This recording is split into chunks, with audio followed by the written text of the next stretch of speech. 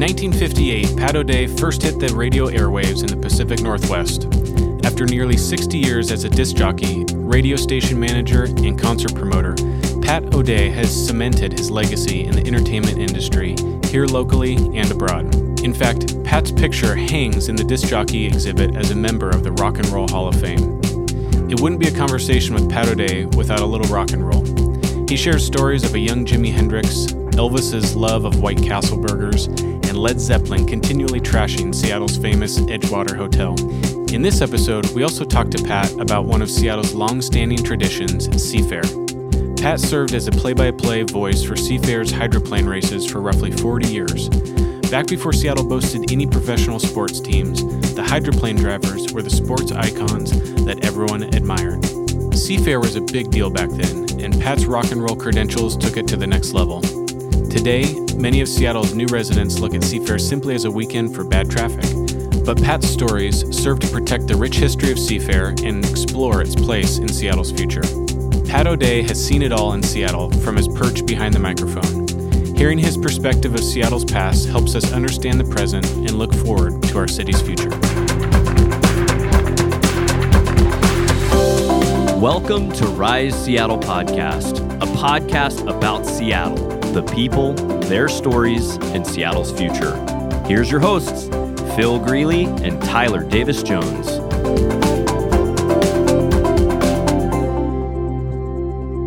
Well, we are thrilled to be able to speak with Seattle radio and entertainment legend Pat O'Day on this episode. So, Pat, for over 50 years, your voice has been present in the Seattle area on the radio through being a disc jockey or through commercials. Is that fair to say, over 50 years? Well, let's see. It started in 1958, so 58 to... mental math. Yeah, there you go. We're darn close. It's easy math. Yeah. It's called 60 years. Yeah. Okay. So by way of introduction, I thought we could play a little game of true or false. Are you up All for right. that? So true or false, you are in the Rock and Roll Hall of Fame.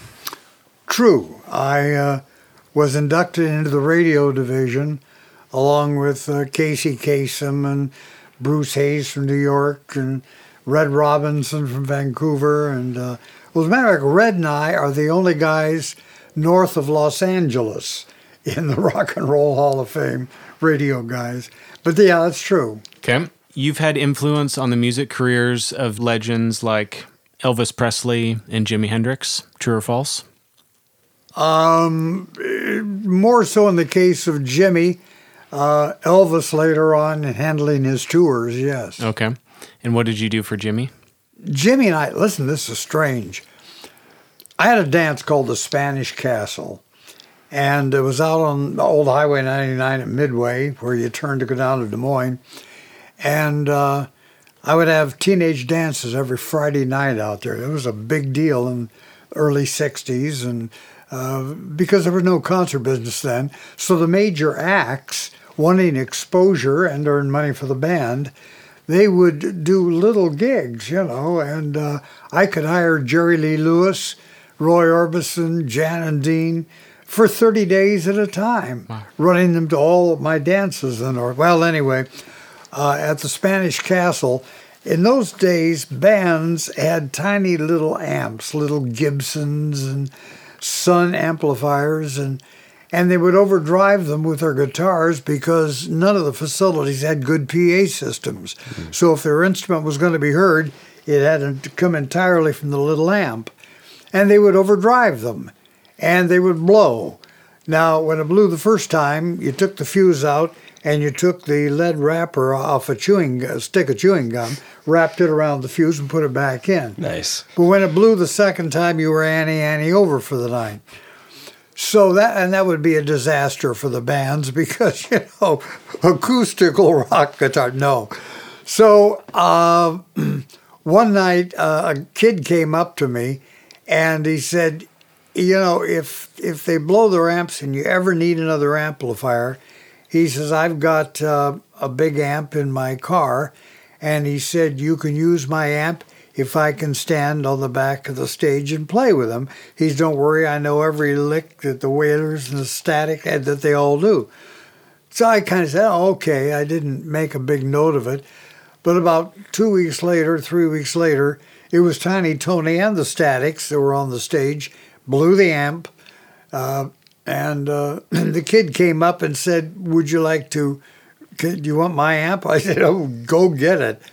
So he did, and he stood on the back of the stage and played. Now it's years later, and I'm handling all the appearances of Jimi Hendrix. And Jimmy and I are sitting in the dressing room in Houston. And Jimmy says, "Pat, do you remember when we first met?" I said, "You mean at the attorney's in New York?" He says, "Nope, way before that." I said, "Tell me, where?" He says, "Do you remember the kid at the Spanish Castle that loaned you his amp if the bands broke their..." And suddenly I said, "Oh my God," because now the face tied in. He was a very young guy then, and didn't have long bushy hair. But I said, "Oh my God," that was a humbling moment. Wow. But okay, so you've been in radio 60 plus years, right? Yes. But, so your dad was in radio before this, Well, correct? my dad was a minister in Tacoma. Okay. And he had a daily program on KMO. Nice. Every morning at 9:15, and then after the Glenn Hardy News, which was a big national newscast at 9 o'clock, no television then, you understand, and then his program was from 9:15 to 9:30. So I would go to the radio station with him. And, understand the ministry never appealed to me for a multitude of reasons that God knows about. Understood. But that thing called radio, oh my goodness, right? Yeah. And the stars of KMO Tacoma were people like Clay Huntington, who was a great play-by-play man for years, a guy named Rod Belcher, and he was a Mariners play-by-play man going way back when they were the pilots, or was part of the play-by-play. Anyway, they were my heroes, and so I fell in love with radio. And I fell in love with all those years. There was a guy named Leo Lassen. I don't know if that name rings a bell with you, but he was the iconic voice of the Seattle Rainiers, loved by the community, and was a great play-by-play guy. So I would go up into the bathroom and would do play-by-play into the bathtub, because that way you get an echo back and you can kind of hear yourself and hear your inflection. So I would do baseball and football games for Stadium and Lincoln High School and Tacoma and so on into the bathtub, you know. And so if you'd asked me by the time I was 9 what I was going to be when I grew up, I said, I'm going to be in radio. Wow. I'm going to be a radio announcer. Because they didn't, that's what they were called then. They were announcers. Rather than DJ. Rather than DJ or personality. And so I never looked to the right or the left. I went to Olympic College in Bremerton and then went off to Bates Radio in Tacoma at Tacoma Vocational, which at that time was the leading broadcast school in the West, frankly. A lot of the great radio people came out of that school. And then in 1956, I went to work at KVAS in Astoria, and 4 months later, they hired me away from there to go to KLOG in Kelso, because they were missing a play-by-play announcer for the Kelso Scotties, high school Scotties basketball. And then 6 months later, a guy named Wally Nelscog, who owned KIXI, a great original Seattle disc jockey that owned a chain of stations, was driving to Portland, and he heard me on the radio on a Saturday afternoon, and came in the back door of the radio station and hired me to go to his station in Yakima. Wow. And then after about a year in Yakima, I was hired to go to KAYO Seattle, which is the station at 1150 now. Okay. And then 1 year later, KJR decided to go back to rock and roll. KJR, you see, there was a thing called the payola investigation. I was front page day after day after day, because there were certain do-gooder senators that decided that rock and roll was successful despite the fact that it was sinful and in bad taste. Rock and roll was successful because of under-the-table payments to these guys called disc jockeys. Oh, yeah, that was the only reason Elvis and Little Richard and all these people and Bill Haley and Fats Domino were big was because of under-the-table payments. Yeah, the music wasn't any good. It was Oh, just the music's not any good. My God, it's sinful. It's it's not well orchestrated. It's terrible. You know, causes the kids to dance funny and grab their crotch and all kind. You know, so the federal government conducted a giant payola investigation. Dick Clark was found guilty, but he didn't own a radio station. He was just, but guys named Alan Freed and several DJs that had been taking money, they were indicted and in some case imprisoned.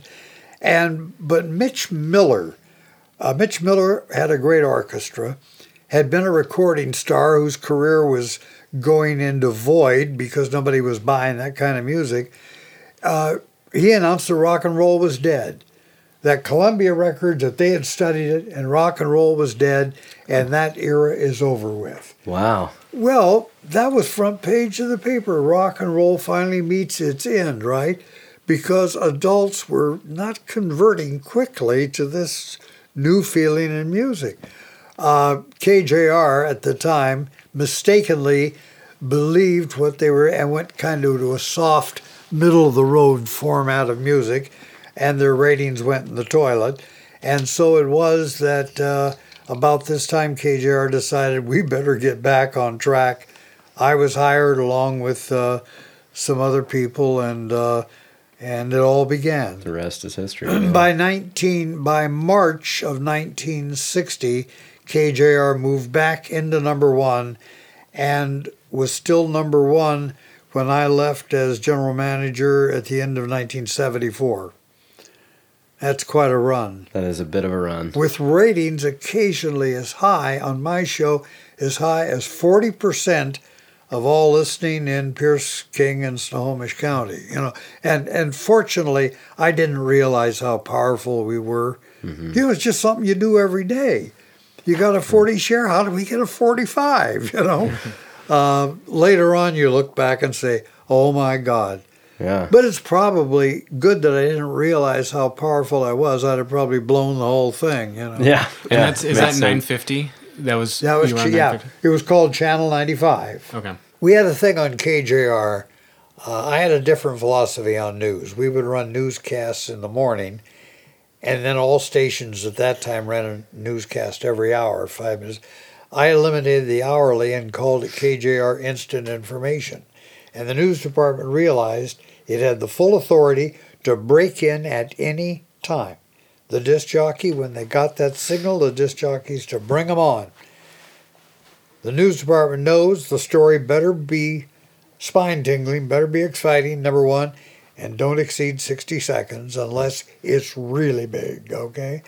Well, that led the station to just huge ratings because we were the leading news source, and surveys said with adults, we were the leading news source in Seattle. Because you're breaking stuff 30 minutes before other stations. And no redundancy. No redundancy. Only if there's a new development to the story is it heard again. Period. End of report. I'm driving home from the office. I lived in Newport Shores. You know where that is? And my kids went to Newport High. I'm driving home and just about to enter the floating bridge tunnel when our newsman comes on. Oh, by the way, we would give away a motorcycle a week for the top news tip of the week, or $2,000 cash or something like that.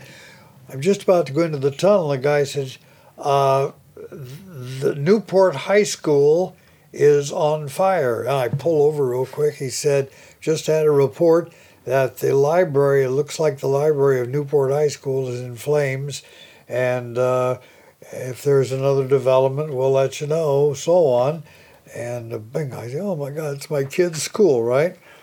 So I drive across the floating bridge, drive up to, turn off Coal Creek Parkway, go up to the school to look at the fire. I get there, and oh boy, the flames are pouring out. They're coming out of the ceiling by now. There's no fire department.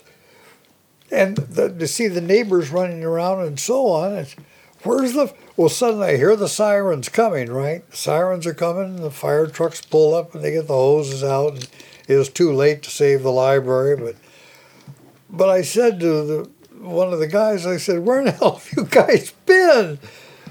He's, "What do you mean, what have you been?" I said, "Well, how would you?" He's, "We got the alarm 8 minutes ago." And I said, "You got the alarm 8 minutes ago?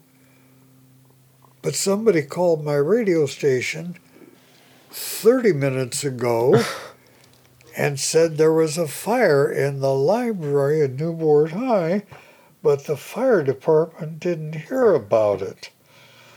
Arson? Interesting. So the next morning I went to the fire chief in Bellevue, and we went over to the police department, and I showed him the record.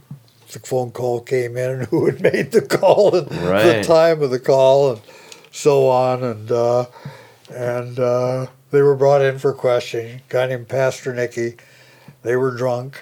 Kids had up on the outside of a few 6-packs of bud, and they decided to win a motorcycle. So they went and chucked a Molotov cocktail through the window and giggled and then called the station. It's when they saw the flames coming up out of the window, they called the station and reported the fire. Oh, my gosh. Wow. Dumb is as dumb does.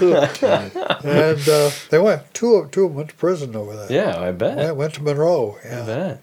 Well, let's shift course to Seafair. We'd love to talk about the event.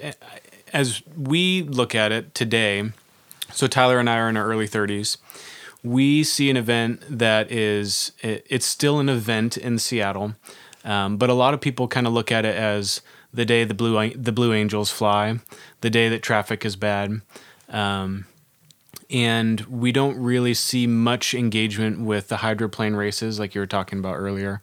So from your vantage point as someone that was in it for so long, how have you seen it? What was it like back in the day? Let's start there. What was the importance level to the city back in? Well, there's a couple of factors. One of them is not the fault of hydroplane racing or Seafair, and that is that when the hydroplanes took off, Seattle had no major league sports.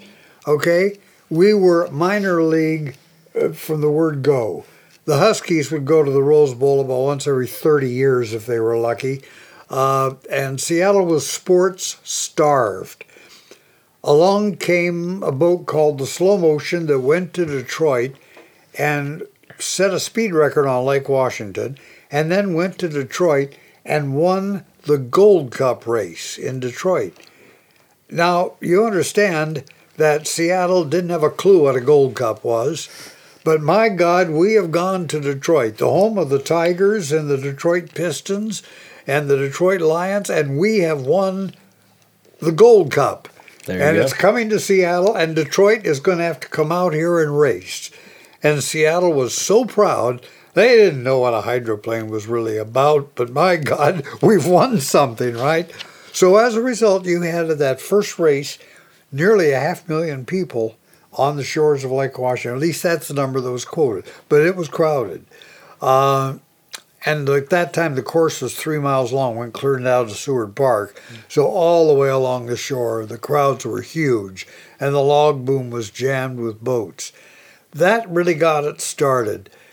On top of that, the sport brought to the table great personalities, and it brought another factor. We are an aerodynamic city, all right?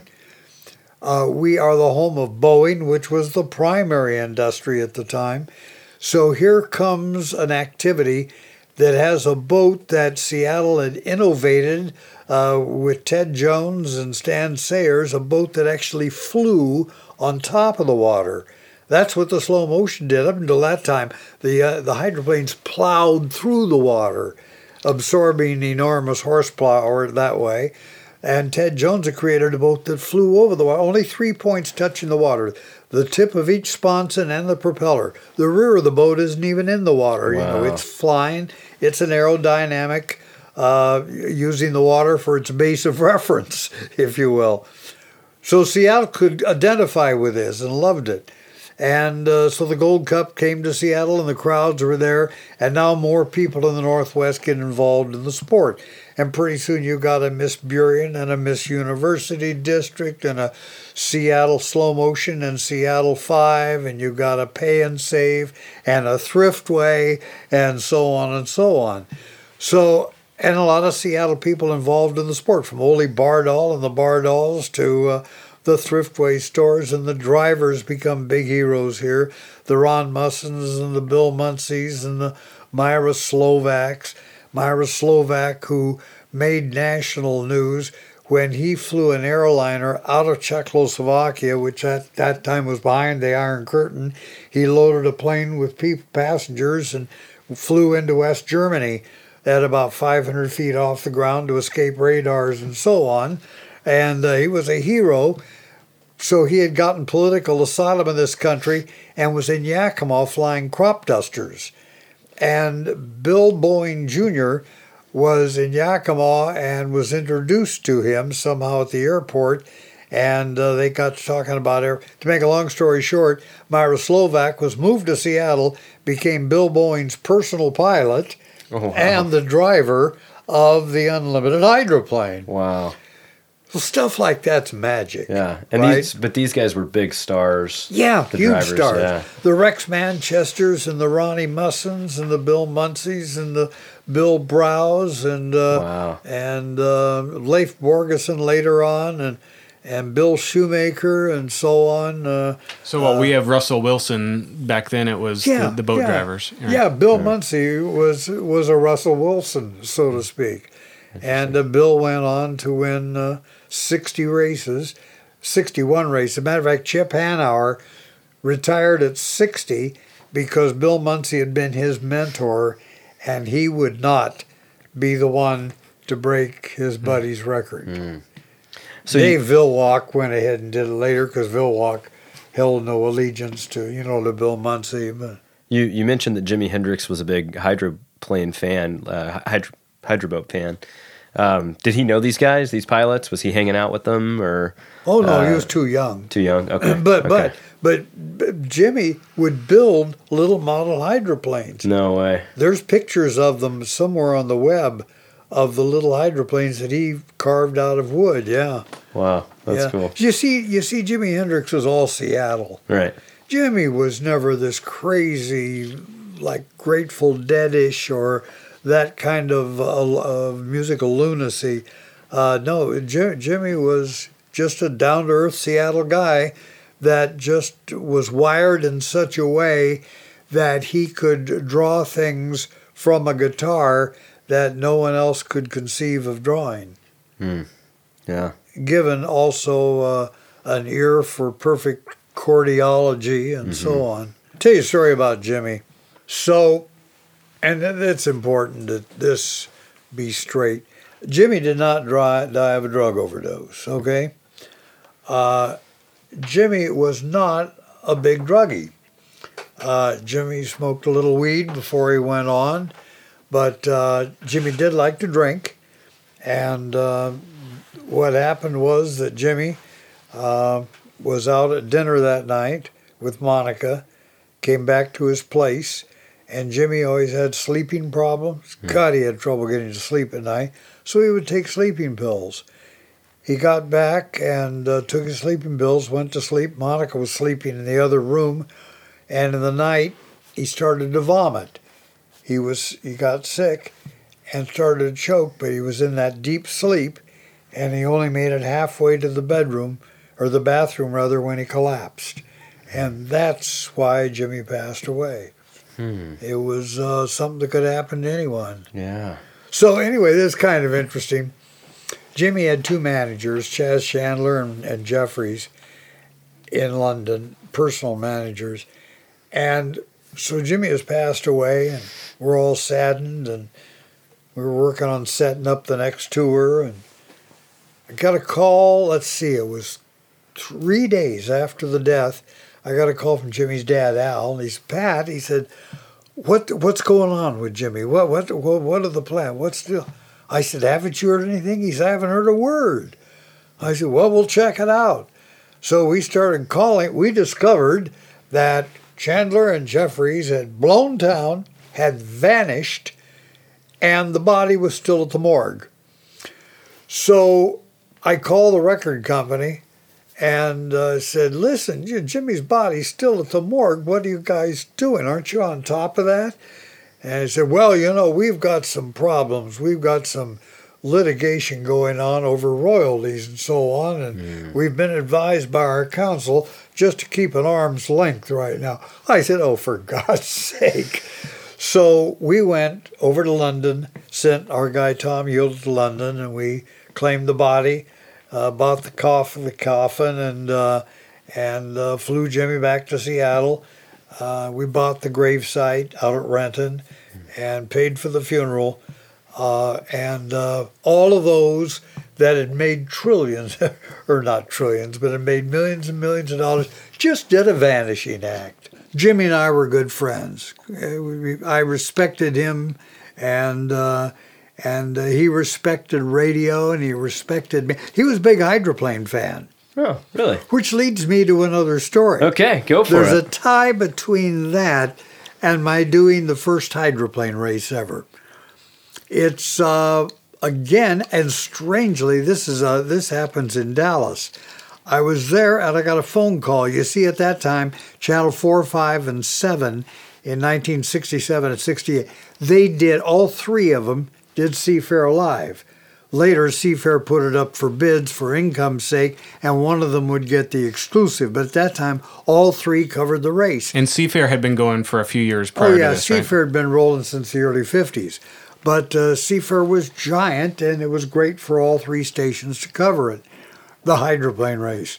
I get a call from Wally Baker, who was the sales manager of Channel 13, and he called the auditorium, and the auditorium came forward and got me, and I went to the office, and Wally was on the phone. He said, Pat, he said, all three stations, 4, 5, and 7, have gone on, their engineers have gone on strike, and he says, Channel 13 is going to go and broadcast the race on Sunday. Now, this is Friday night, right? Or excuse me, this is Saturday night. And he said, they're going to go do the race, and he said, well, so we're going to do it. Would you be able to come back and do the play-by-play? I said, why me? Because I wasn't a sport. Well, he knew that, first of all, I had like a 40 share in radio at the time, right? They said, okay, there could be maybe a little bit of magic there. And I say that with all humility, but that's how they perceived it. So I went and talked to Jimmy because I was supposed to go to El Paso or somewhere with him the next night. And Jimmy says, oh, you got to do it, because Jimmy loved the hydros. And so I said, okay. So I got the red eye out of Dallas after the show that night on Braniff and flew back to Seattle and landed. And this guy picked me up at the airport from Channel 13. We're driving down to the pits, and I said, now, who else do I have on the team with me? He said, well, Pat, he said, we haven't found anyone. It's just you at the moment. I said, wait a minute, I haven't even done television before, and you got a 7-hour telecast coming here, just me? He says, well, maybe we can find somebody to help. I said, yeah, Wayne Newton had played a concert for Seafair Friday night at the arena. The Vegas performer, Wayne Newton. Yeah, the Wayne Newton, okay. Donkashane Wayne Newton. Okay. And Wayne and I had lunch on Friday before I left for Dallas to meet Jimmy. And so I knew Wayne was at the Edgewater because they were staying over for the parade on Saturday night and so on. So I called Wayne and I said, Wayne, I said, you're just marginal as a singer, but I've got a career opportunity for you that could make a big difference. He said, well, what is it, Pat? I said, you can become a hydroplane color announcer, right? Oh, and I told him, he's Pat, I paid for lunch. I said, yeah, but I was the first guy in America to play that stiff So Long Lucy for you. So anyway, he came down and he was my color man, but he had to catch a plane back to Vegas at about 3:30. So he was on with me from about 11 a.m. till 3. And then after that, I winged it myself for 3 hours because it ran late that year because there was a big accident big boat accident with a couple of the drivers got hurt. And so anyway, how did I get to that? Well, we're talking about Hendrix and hydroplanes. Yeah. Well, you're talking about Seafair, though, and you're bringing up something interesting, and that is that a time when it was so essential to Seattle, and at a time where it's no longer maybe essential, it's losing its momentum. As you said, well, you go to see the Blue Angels, right? Well, that is typical of the sport itself. It isn't just Seafair in Seattle. When Bill Donor, who used to own SIR and so on, when he was commissioner, we had 12 races. There was Lewiston, Texas, there was Kansas City, there was Honolulu, along with Detroit and Madison and Evansville, and, a dozen races. Now this year, there are 5. Why?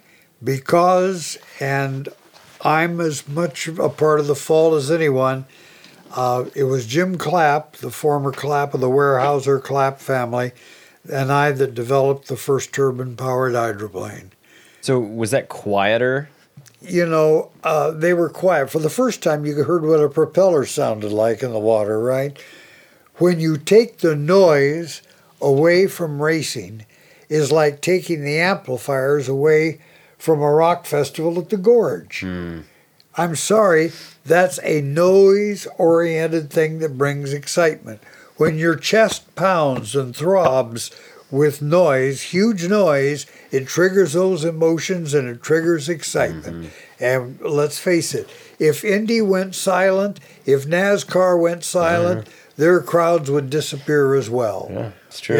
It's true. That's what has hurt unlimited hydroplane racing big time. So what do you think needs to happen to get the pistons pistons back? Get them back? Oh, absolutely. All right. You can develop pistons now, They're going to be eco-friendly pistons, you think? Oh, yeah, they can be as friendly as you want. Maybe we can get one that burns coal. There you go. Anyway, that's what's hurt unlimited hydroplane racing. Also, nobody understands a turbine. People don't understand what is powering it. Here's this hairdryer running down the lake, right, with a bunch of spray behind it. They don't understand it. Pistons, motors, they understand. Yeah, that's true. So, and also the sport has failed miserably in developing exciting drivers. Really has. There's some young guys coming along now, but later on, the sport was declining in attendance, and I decided I should do something. So I figured if I can introduce the first lady driver to the sport, it will boost attendance, and it did. So in 1981, I took my boat. I owned a radio station then, KYYX. I had a hydro, the Miss KYYX, driven by Brenda Jones.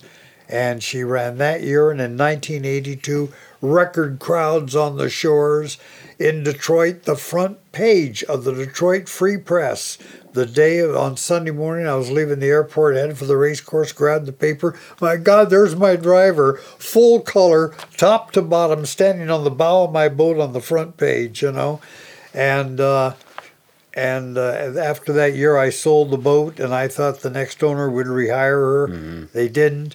And so she remains the first and only lady driver of an unlimited hydroplane. Brenda Jones. And you'd think they were smart enough to see what Danica Patrick has done. What Lady Cha-Cha Muldowney did for drag racing. It's ridiculous. A lady driver would help bring people to the shore. It's true. But dumb is as dumb does, and so there we are.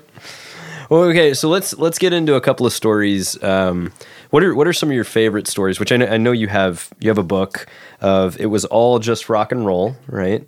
And there's some really great stories in there. But what are some of your favorite stories of celebrities and just different people that you've come across in your years?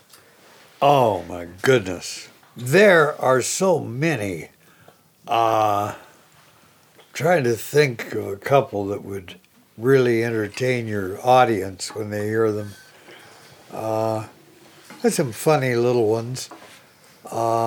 Extravagance.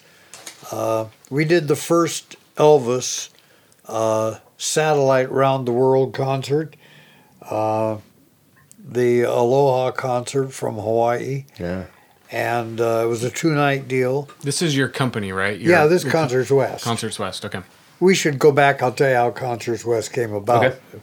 But the first night, the band, everybody's so excited back at the hotel after the show. But there was a level of gloom because the guys had looked all over the island and they couldn't find any White Castle burgers. And if you're from the Southeast, you're from the South. You need some White Castle. You need White Castle burgers. I'm from Nashville, Tennessee originally. Oh, you are? Well, then you understand. I know a good White Castle burger, yeah. Elvis felt badly that because the guys had worked hard. So, do you remember the airplane, the Lisa Marie? Mm-hmm. That was a Convair 770, a regular giant 4-engine passenger plane. It was later beat out by Boeing 707 and so on. But Elvis had one. It was his crew plane.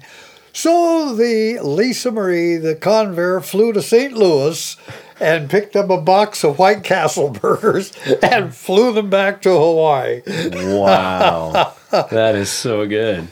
Now that's, how much is that per burger? Yeah. I don't know. It sounds like an Elvis thing right there. Yeah, it was.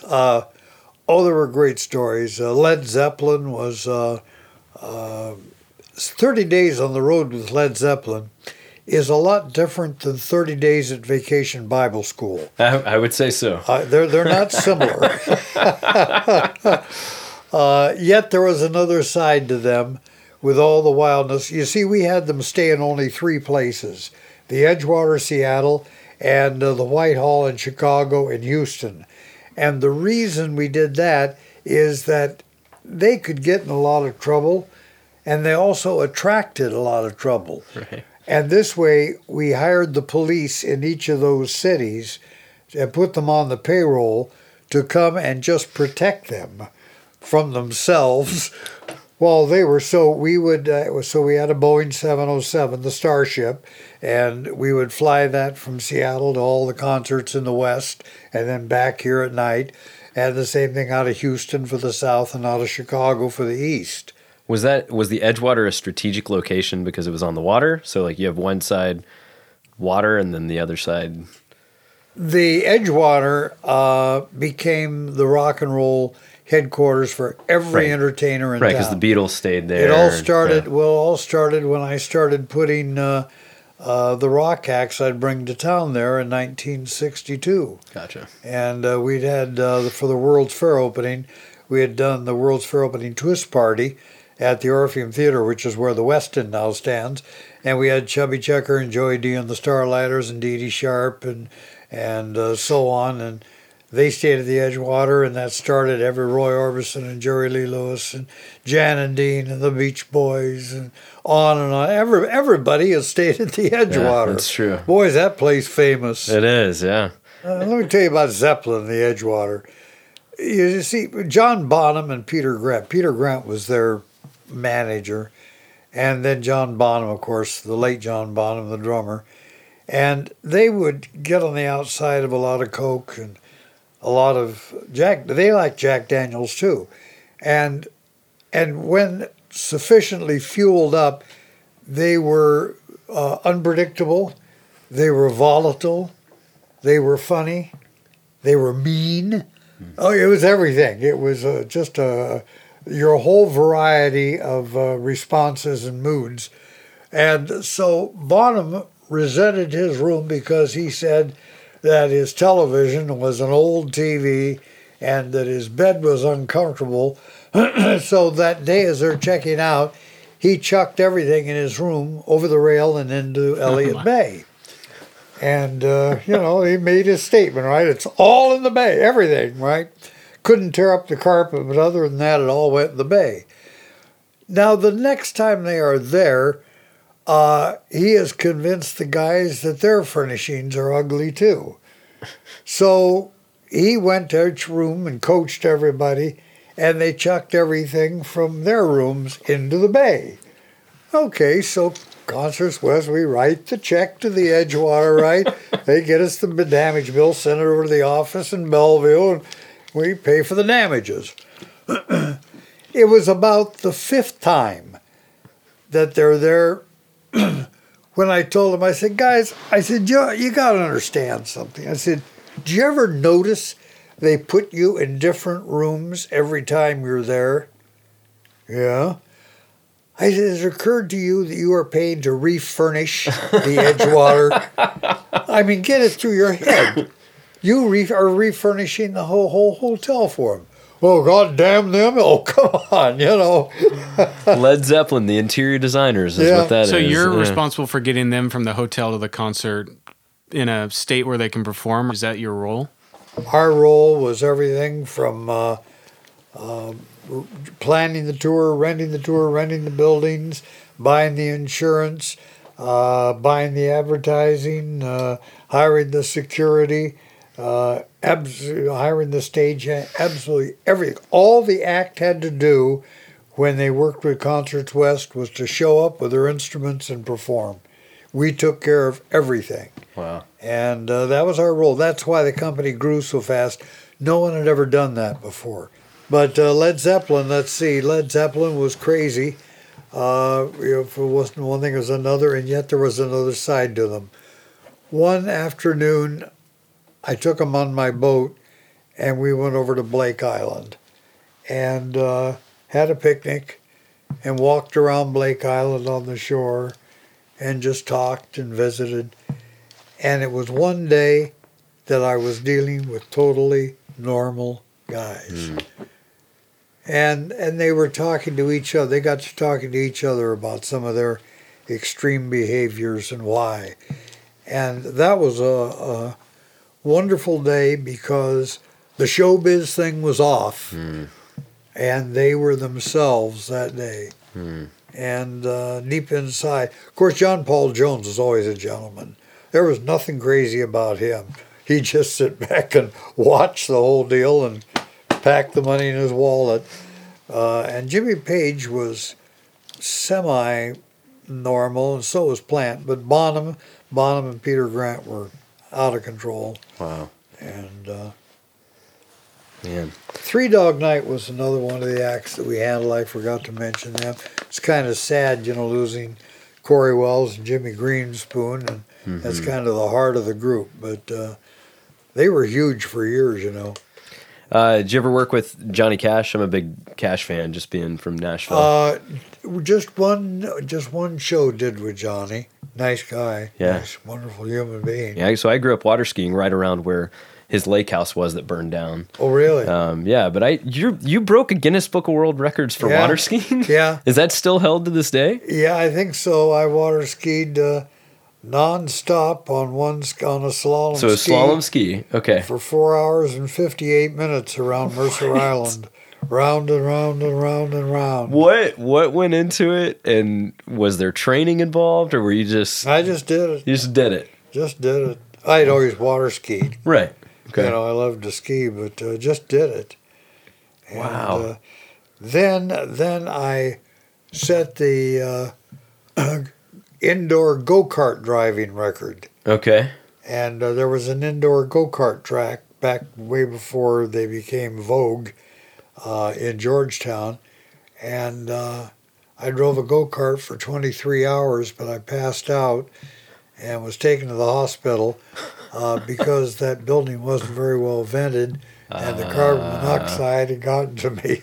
That makes sense. Yeah. Were you like passing by grabbing water bottles, or like how did that even? Okay. Yeah. Okay. And had them turn the lights off so I could slow down and pee in a bottle. No way. Then turn the lights back on. Is that something that they're just like, okay, it's Pat O'Day, we're gonna let him do this? Like, well, it was great publicity for the place, right? Of course, so, that makes sense. Yeah. Oh man. Anything for ink, right? Anything for notoriety, right? So, looking at Seattle and just how it's grown, right? You've been here your entire life, right? What do you think? Like, what are your greatest concerns? What are your greatest hopes for the city as we continue to become kind of this, mini Silicon Valley? Well, I fear losing the texture and the warmth of the city, because many of the people that run the city, who say we want to unite, yet everything they do is divisive. Everything they do is divisive. Their own little agenda, right? And they say they're uniting, and they're full of crap. And that's from the mayor right on down. I hate to see that city that was the foundation of Boeing, and you know, it's something interesting. Why Seattle is one of those creative capitals like Silicon Valley. I mean, you look at our innovations. You look at Boeing, you look at Amazon, you look at Starbucks, you look at Peterbilt, you look at Costco, you look at Nordstrom's, you look at Amazon. You know, unbelievable the creations that are coming out of this community. Why? Well, because I think it's the people that settle here and in the West. You see, they are descendants of those that grew up maybe in Philadelphia or Buffalo or Detroit or Chicago, and way back somebody had the courage to go way out west, to go out west and start a new life and so on. Well, that's a genetic characteristic. That doesn't come from reading books or training. No, that's in your genes. It's courage. You got the courage to go west and try new things. And so our area is populated with those that carry their genes of their parents and forebears that are willing to try and create and develop new things. And that's the foundation of Seattle and will continue to be. But in the meantime, the city that once was so dedicated to Boeing and to its people and so loved itself, wrapped its arms around itself, is becoming angry. Is becoming angry, and everybody's trying to tell us what we have to do. You got to ride bikes. Oh, bullshit! I don't want to ride a bike to work. Well, you ride a bike. We're going to take half the freeway and make them bike lanes. That kind of thing is ruining the spirit of Seattle. Yeah. Because we are free thinkers. We don't need to be told to ride a bike. And there's a long, long list of those things. Yeah. I am terribly opposed to the legalization of marijuana, to tell you the truth.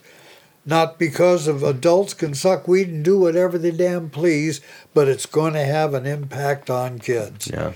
It is so easy to carry it. It is so easy to sneak it. It's in candies and this and that and the other thing. And I think we're so avant-garde, right, that we've legalized marijuana. No, it's suicidal if you give a damn about the youth. Just drink all you want. You don't need weed to be successful and be happy. We have loved hearing your stories from the past. We also want to give you an opportunity to talk about what you're up to now. So we know you have a real estate business up in the San Juans, and you're also involved with an organization down here in the Seattle area too. So we just would love to hear all about that. Well, to keep myself busy, because, I'm only 82. I don't want to be retiring yet. So I'm the premier property director for Windermere up on San Juan Island, and stay busy doing that. My wife's the leading land use attorney up there in the county, so we manage to keep ourselves in trouble all the time with those two things. And then the love of my life, if you will, from a standpoint of challenges, is Schick-Shadle Hospital, which, by the way, according to the New England Journal of Medicine and the medical journals, is the most successful treatment for alcohol and drugs in the entire United States. And it's totally different. It's 180 degrees different than the treatments that have overpowered the industry and led everybody to believe they're the answer. Because those other treatments, the 30-day rehabs and all of that, only are dealing with the conscious portion of the human brain. And Dr. Shadle said the conscious portion of the brain doesn't have the horsepower to halt the habit. You can threaten, you can punish people, promise they've got to quit. Their wife says they'll divorce them. They want to stop, they mean to stop, but something happens and they're right back into it again because the craving overcomes their common sense. So Shadle developed the way, and what the hospital does right now is it goes to the most powerful part of the human brain, the midbrain, the subconscious, where our real horsepower is in our skull, and uses the midbrain to halt the habit, and effectively. We are running over 80% long-term sober to never have another drink. That's amazing. And you went through Schick Shadle as a patient in the 80s? In 80, well, it was 30 years ago on May 5th. That's great. Well, it's been a joy, so thank you so much. Yeah. Appreciate And it. I'm delighted to be part of it. Yeah, and thank you so much for it. Well, I hope it's been entertaining. Rise Seattle was produced and recorded by the very talented Brett Baird. Special thanks to Bravery Music for our intro and outro music. You can contact us and find all the show notes and episodes on our website, riseseattlepodcast.com. You can connect with us on Instagram and Twitter at @TheRiseSeattle and use the hashtag RiseSeattle. You can subscribe to our podcast and write us a very nice 5-star review on iTunes. Thank you so much for listening. We'll see you in 2 weeks for our next episode. Wyoming, Wisconsin, West Virginia, Washington, Virginia, Vermont, Utah, Texas, Tennessee, South Dakota, South Carolina, Rhode Island, Pennsylvania, Oregon, Oklahoma, Ohio, and so I can, what you can do with that? It's worth nothing, but Right. It's good drill for the memory. Grows your brain. Yeah, that's great.